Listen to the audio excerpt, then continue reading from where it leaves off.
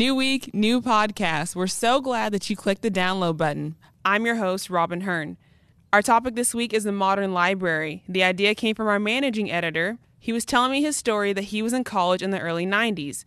At that time on his campus, the library was really just books, magazines, newspapers, card catalogs, and a few computers. Jump forward to today, you can walk into Oklahoma State's Edmon Low Library and check out numerous things, including a GoPro. I had the opportunity to sit down with Matt Upson, the Associate Dean for OSU Libraries, and Kathy S. Miller, OSU's Open Educational Resources Librarian, to discuss the mindset behind the modern library and some new initiatives that the library is working on.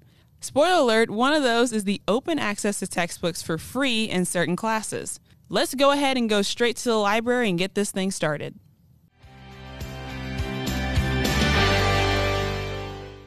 Talk to me a little bit about the evolution of the library through the years. Like, how has it changed since 1970 to today, and how does that lead into today's modern university library?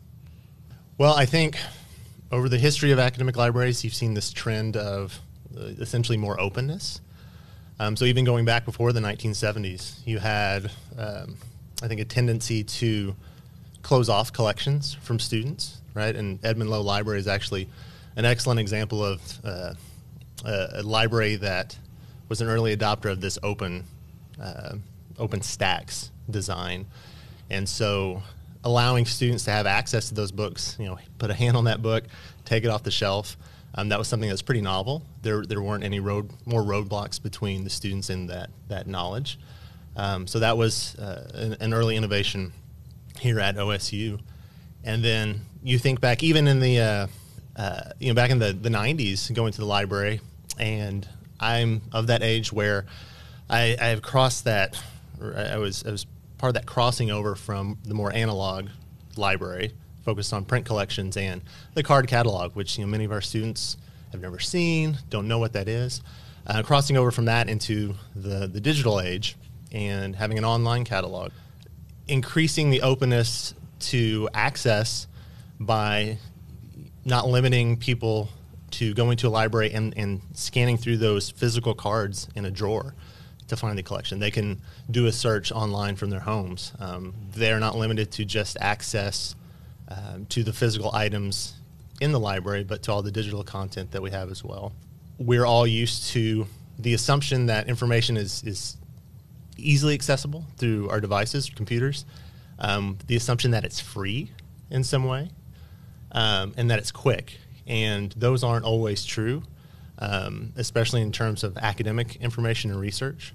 But we're trying to edge in that direction. How are we making research that's performed and documented and written up here at a research university? How do we increase access to that? How do we lower the barriers to that, not just for our students, but for the population of the state, the population of the United States, the population of the world? How are we lowering those barriers? The stacks are really just the shelves, the bookshelves that are in the library. And back in the day, people weren't allowed to just go up to the bookshelf and take a book off the shelf. Knowledge was seen as protected and for a select few, and you had to fill out a piece of paper, or even before then, just, genuflect and ask permission, and only certain classes could access them. And then if you earned access, you were brought the book, which means you were brought the book that you requested, and that's the book that you had. And when you think about the things that happen as you're browsing the stacks, as you're walking down the bookshelves and running your fingers down the spines and the books that are around them, that you say, oh, I'd also like to read that, or so-and-so's talked about that, and just how that provides some opportunities for divergence in creating understanding. And so that's one of the things that's really remarkable. When you give people access to one book, that's fantastic. But when you give them access to the books that are around it too, and the serendipitous opportunity to construct understanding that comes with openness and different people getting different ideas and building on them,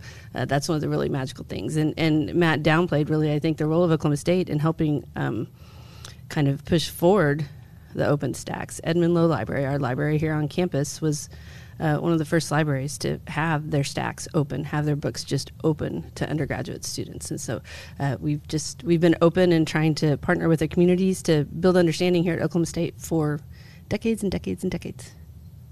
It's amazing to see that OSU's always had like this type of openness. on the campus in the library. So what is the role of a modern university library? Well, a modern university library, I think, partners with the community to build knowledge, to help people construct understanding, brings people together to build upon, again, like we were speaking earlier, ideas, and just gives people the opportunity to be even better. Right. And as a land-grant university, we have that mission of outreach, of working with the community. And so unlike maybe a private university library, it might be closed off, more restricted to students and community members that are part of that institution. We're more focused on being open for the state, our community members here in Stillwater. And so sharing that information with everyone, not just students, not just faculty, not just staff, everyone in this community and the larger state community. I think the mission of the library over the years, I think still remains pretty similar in that it is about building that knowledge. It's about building and sharing the knowledge. It's just how are we doing that through the use of new technology, new spaces in the building. And so that's what kind of shifts our approach a little bit. So I always tell students who come in, the assumption when a new student or a prospective student walks in the building is that they'll see books everywhere. It's a library, right? Where are the books? And you don't actually see really many at all on our first two floors. And so I think that is in some ways a kind of shock to the system. And I'm still surprised that so many students ask where the books are. So that, number one, I think is a good sign and shows that students are interested in physical materials. And it's also intriguing for them to not see those books on the first two floors of Edmon Low and wonder where they are. And then that gives us a chance to talk about how the libraries are really, we're not just about books. Of course, we've got millions of volumes here in this building and our satellite, our branch libraries. But we're really about information. So how are we here to help students navigate information in whatever form or medium or avenue they're taking to access that? We're all about information. So that's how I kind of introduce new students to that, what the library is all about. And I know both of you spoke about the study rooms and the spaces that you guys are offering now. As that need for different kinds of spaces shift, how has the OSU library adopted to meet that demand? When I was an undergrad here 15 years ago, I think we just had 2 study rooms on the second floor. And now we're close to 20. And so being able to find space, real estate is in high demand on campus, and especially in a central location like Edmon Low. So being able to find good spaces and do some renovation and free up those study spaces to accommodate not even the new way that students are working, but just being responsive to the way that students have been working for some time now.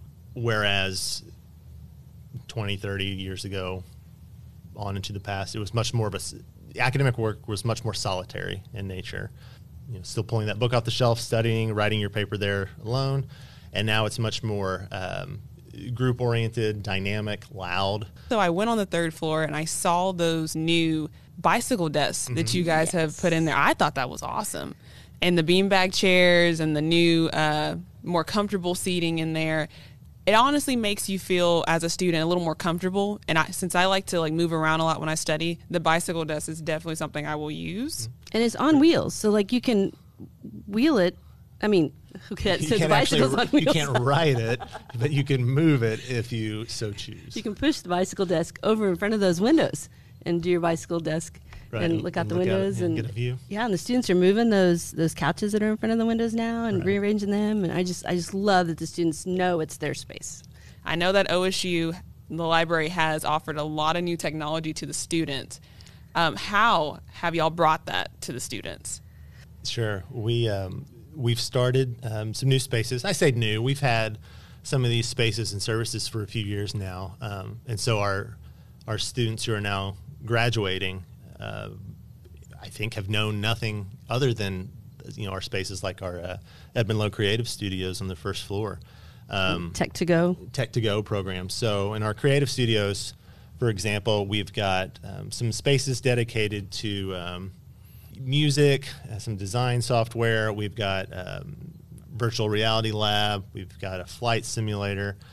an assortment of 3D printers. And so this space is really, it's been an experimental space built on student need and request. And it's also a space that is open to anyone of any major, right? And so what we do in the creative studios is try to open that up to students of all majors and encourage that cross-disciplinary collaboration. And so an education student and an engineering student coming together to work on a project in that space using those resources is really important to us. And we've got, like the DSLR cameras, vlogging kits with the big ring lights and telescopes, giant telescopes down there. So in the Tech2Go collection, all the stuff that you can check out and take out of the library. GoPro for a cameras. few days. Yeah, GoPros. For real. Like you can check out a GoPro camera to go on your ski trip. Mini projectors. But also when we talk about how we've used the processes involved with technology to help enrich our students' lives, I think that's where like the open educational resources come in, because as we've identified some challenges for students on campus with like the cost of textbooks and the stranglehold that commercial publishers have on the textbook world. And we've been able as the library to step into that space and offer faculty and instructors the opportunity to adapt or author textbooks that then can be licensed and offered to the students for free. So we have several courses on campus, the technical writing course, physics. Who else is using communications? We've got several courses on campus that are using these open educational resources, so that we've saved students. I think we're coming up on $80,000 a semester with what we've been able to offer using digital technologies. That's one of the things we're really proud of and excited to have the support to be able to do. You mentioned with the new initiative for the faculty, the free textbooks for their students. Mm-hmm. That is something I found very interesting. Can you tell me a little bit more about that? Well, first we'll define open educational resources. They're resources that are intentionally created and licensed so that they can be disseminated at no cost to the end user. And they're typically born digital, so like they're created online. And it's much like what our students are already familiar with interacting with in a multimedia platform in the digital space. So that's kind of the goal, is to get interactive materials, get away from just a static PDF where you pick up your giant sociology notebook and you leaf through the pages and read. We had a generous donor a few years ago who funded the creation and publication of, I think, 6 textbooks that are in use on campus now. And not just on our campus. We have some that they're used across the nation. Our faculty do really great work. And our current initiative, the Hack the Syllabus initiative, which is funded by the President's Fellows. And we have now, we've got 20 of the grants available, and we have about 25 applications so far, and the call for proposals doesn't close till September 30th. It's been very exciting to get to meet with faculty. I met with a nutrition faculty, and her proposal looks outstanding, and hers will save, they've been using a $200 textbook, and that's a pretty high enrollment class. And I mentioned on Twitter, and already, 4 or 5 different universities are saying, hey, when she gets it done, would you send it to us? We'd like to use it. And what's really great about what she's wanting to do is that she's building upon work that was done by a faculty member in Hawaii. So another aspect of this attempt to try to save students a little bit of costs, or at the very least worry and concern, is this effort to buy textbooks for courses that have over 100 students enrolled in them, or the textbook itself costs over $100. And so the library will purchase a copy of that and hold it down in our creative studios there at the reserves desk. And students can come in and check that book out for a couple hours at a time. We have the open educational resources, the skeletons and the telescopes down in the tech to go, the new spaces that you guys have offered for the students. What is next for the library? I mean, I think it is continuing to pay attention to students and faculty here on campus and asking what our community wants and needs. I think we'll continue to see some new spaces develop based on those needs. So more collaborative spaces, more kind of learning and research commons spaces. So and books, always books. Right. We'll continue to develop that collection. Like what's next in the library? I think more collaborations. Right? We've talked about the open education collaborations. We're talking about special collections collaborations with faculty. So I think we're still in that process of redefining what the library means to a research campus, and looking for opportunities to grow in whatever ways, whatever opportunities or avenues we find available based on those collaborations, the input we get from students and faculty. Because again, it's the space of the community. Let's learn how to grow that space together. A special thank you to Matt and Kathy for giving us a better insight on how modern the OSU libraries are. I can't wait to see what the next thing is up their sleeves. Thank you for listening to the Inside OSU podcast. Don't forget to like, share, and subscribe. I'm Robyn Hearn, and we'll see you next time.